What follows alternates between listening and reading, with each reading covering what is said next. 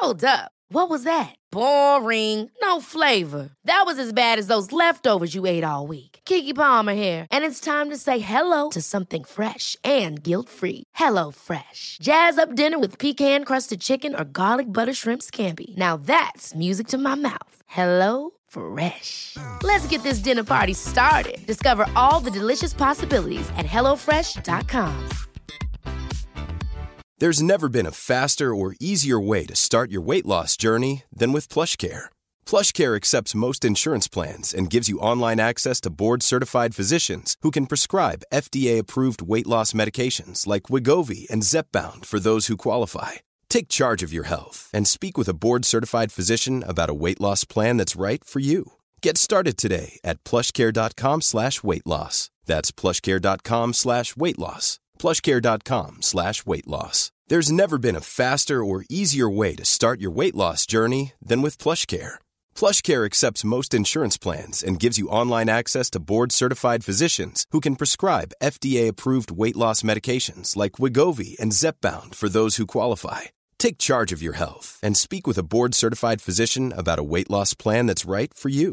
Get started today at plushcare.com/weightloss. That's plushcare.com/weightloss. plushcare.com/weightloss. Henry läser Wikipedia.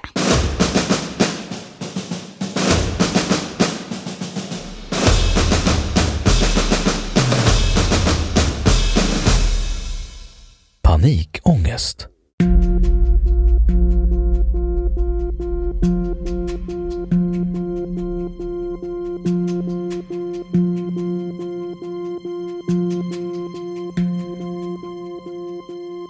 Panikångest eller paniksyndrom är en psykisk diagnos för en form av ångeststörningar, vilken återkommande ger oförutsedda panikattacker med hög ångestnivå. De psykiskt betingade attackerna uppkommer oberoende av situation och är därför oförutsedda, till skillnad från fobier, vilka utlöses av vissa stimuli. Minst 3 panikattacker under en period av 3 veckor krävs för diagnosen panikångest.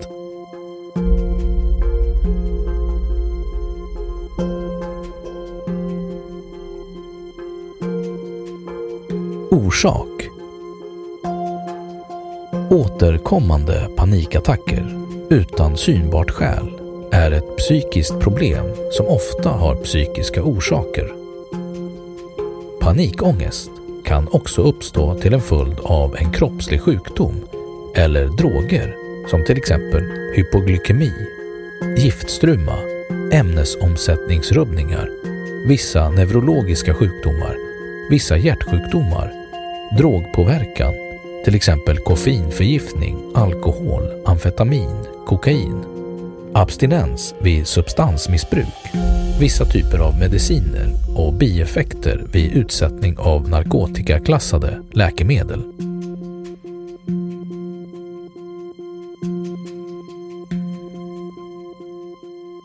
Psykologiska orsaker: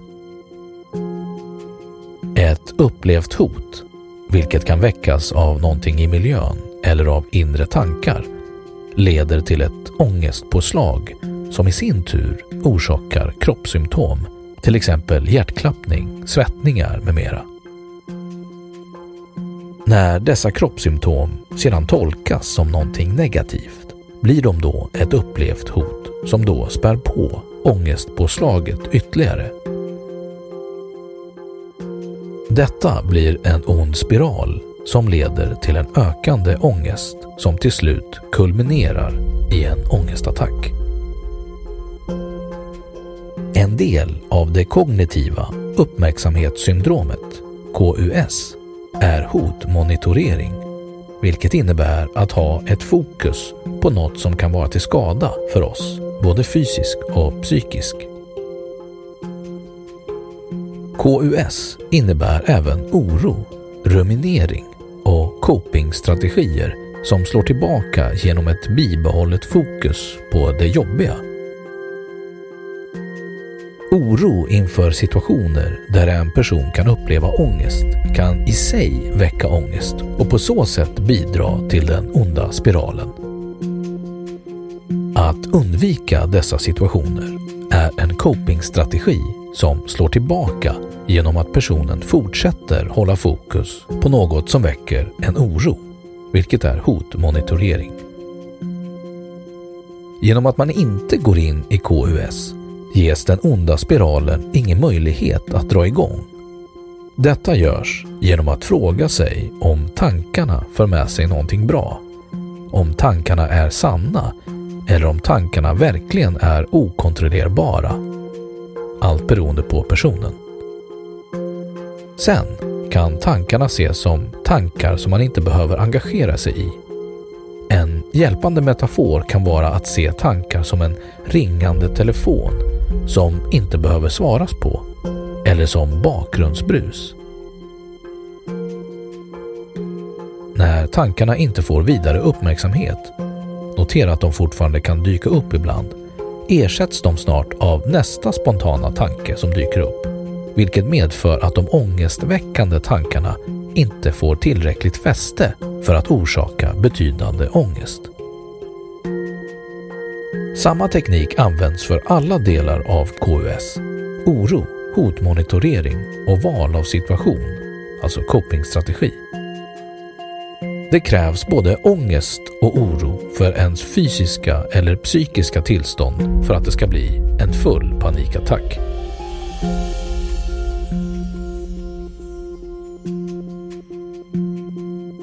Symptom. Panikångest yttrar sig som en plötslig ångestattack med hög grad av panik, oro, inadekvat rädsla eller nervositet, vilken vanligtvis bara varar någon minut.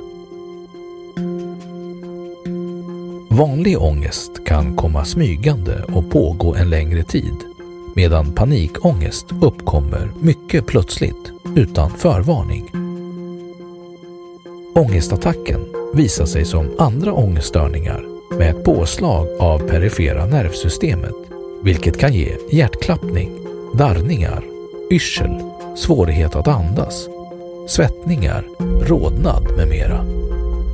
Men de individuella variationerna är stora. Attacken går i vissa fall över när personen ger sig av från platsen där den utlösts. Efter attacken kan personen ha en stark rädsla för att en liknande attack ska återkomma. Personen kan på grund av dessa symptom plötsligt bli rädd för att dö, bli galen eller för att förlora självkontrollen, trots att det inte finns någon objektiv grund för sådan rädsla.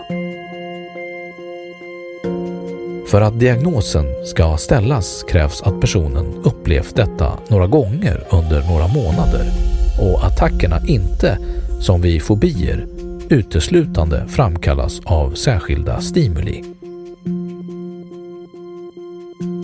Den höga ångestnivån kan leda till overklighetskänslor i fråga om omgivningen, sig själv eller vad som är verkligt.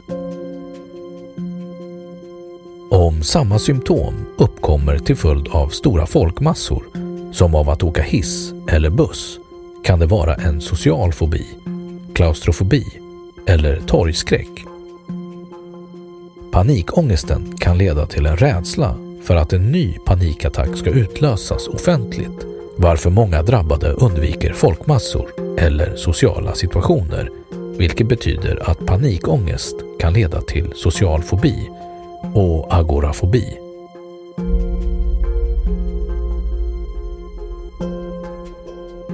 Symptomen från panikångest kan uppkomma av orsaker som inte ursprungligen är psykiska, till exempel vid en allvarlig fysisk sjukdom, systematiska sjukdomar, akut stress, drogmissbruk eller smärta.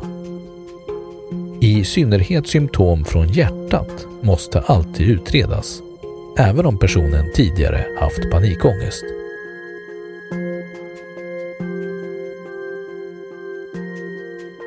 Behandling.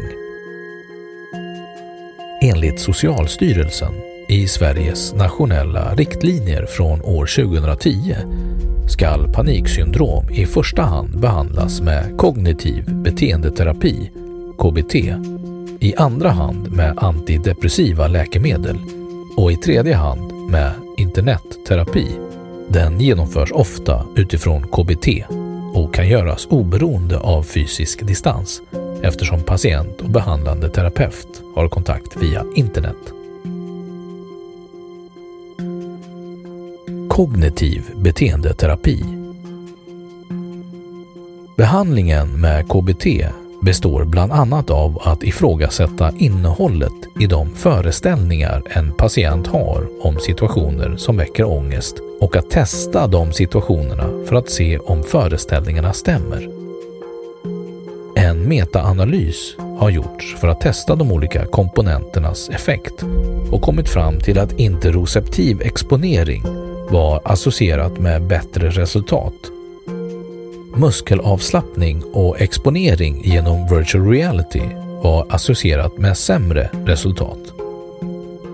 Andningsövningar och exponering in vivo upplevdes positivt av patienterna men hade en liten verklig effekt. Prognos. I Sverige har cirka 2,2% av befolkningen paniksyndrom under en 12-månadersperiod. Paniksyndrom med agorafobi verkar vara vanligare bland kvinnor än bland män.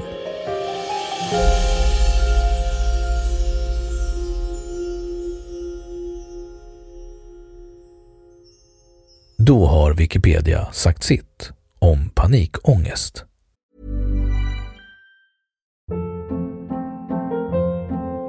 Hold up. What was that? Boring. No flavor. That was as bad as those leftovers you ate all week. Keke Palmer here, and it's time to say hello to something fresh and guilt-free. Hello Fresh. Jazz up dinner with pecan-crusted chicken or garlic butter shrimp scampi. Now that's music to my mouth. Hello Fresh. Let's get this dinner party started. Discover all the delicious possibilities at hellofresh.com.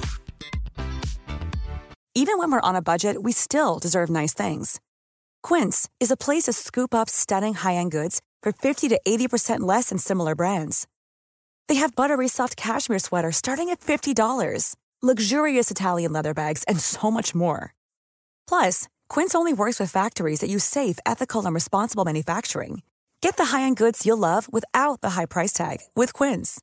Go to quince.com/style for free shipping and 365-day returns. Imagine the softest sheets you've ever felt. Now imagine them getting even softer over time. That's what you'll feel with Boll & Branch's organic cotton sheets. In a recent customer survey, 96% replied that Boll & Branch sheets get softer with every wash. Start getting your best night's sleep in these sheets that get softer and softer for years to come. Try their sheets with a 30-night guarantee. Plus, get 15% off your first order at bollandbranch.com. Code BUTTERY. Exclusions apply. See site for details.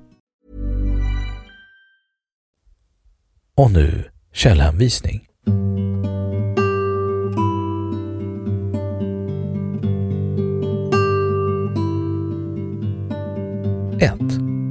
The ICD-10 Classification of Mental and Behavioral Disorders, Clinical Descriptions and Diagnostic Guidelines, sidan 115. 2. Privat medicin, panikångest, panikattack, länkad 2013-0320. 3. KBT inom psykiatrin under redaktion av Lars-Göran Öst. Natur och kultur 2013, läst 6 augusti 2018. 4. Adrian Wells 2011, Metacognitive Therapy for Anxiety and Depression, Guilford Press, läst 6 augusti 2018. 5. Goldberg, Carlos 1998, Cognitive Behavioral Therapy for Panic, Effectiveness and Limitations, på engelska Psychiatry Quarterly 69, sidan 23-44, läst 7 september 2018. 6. Socialstyrelsens nationella riktlinjer vid paniksyndrom, prioritet 1, 2 och 3. Hämtat från The Wayback Machine, läst 2012 04-14. 7. Pompoli, Alessandro. Furukawa, Toshi A. Eftimu, Orestis, Imai, Hisei. Taika, Aran. Salanti, Georgia. Dismantling Cognitive Behavior Therapy for Panic Disorder, A Systematic Review and Component Network Meta-Analysis. Sidan 1945 till 1953. Läst 6 september 2018. 8. Abnormal Psychology, An Interactive Approach. David H. Barlow. V. Mark Duren, Wadsworth, 2005. 9. Karlbring P. Gustafsson H. Exelius L. och Andersson G. 2002. 12-month prevalence of panic disorder with or without agoraphobia in the Swedish general population. Social Psychiatry, Psychiatric Epidemiology, 207-211. 9. Paniksyndrom med och utan agorafobi. Bengt E. Westling i Kognitiv beteendeterapi inom psykiatrin av Lars-Göran Öst, Natur och kultur, 2006.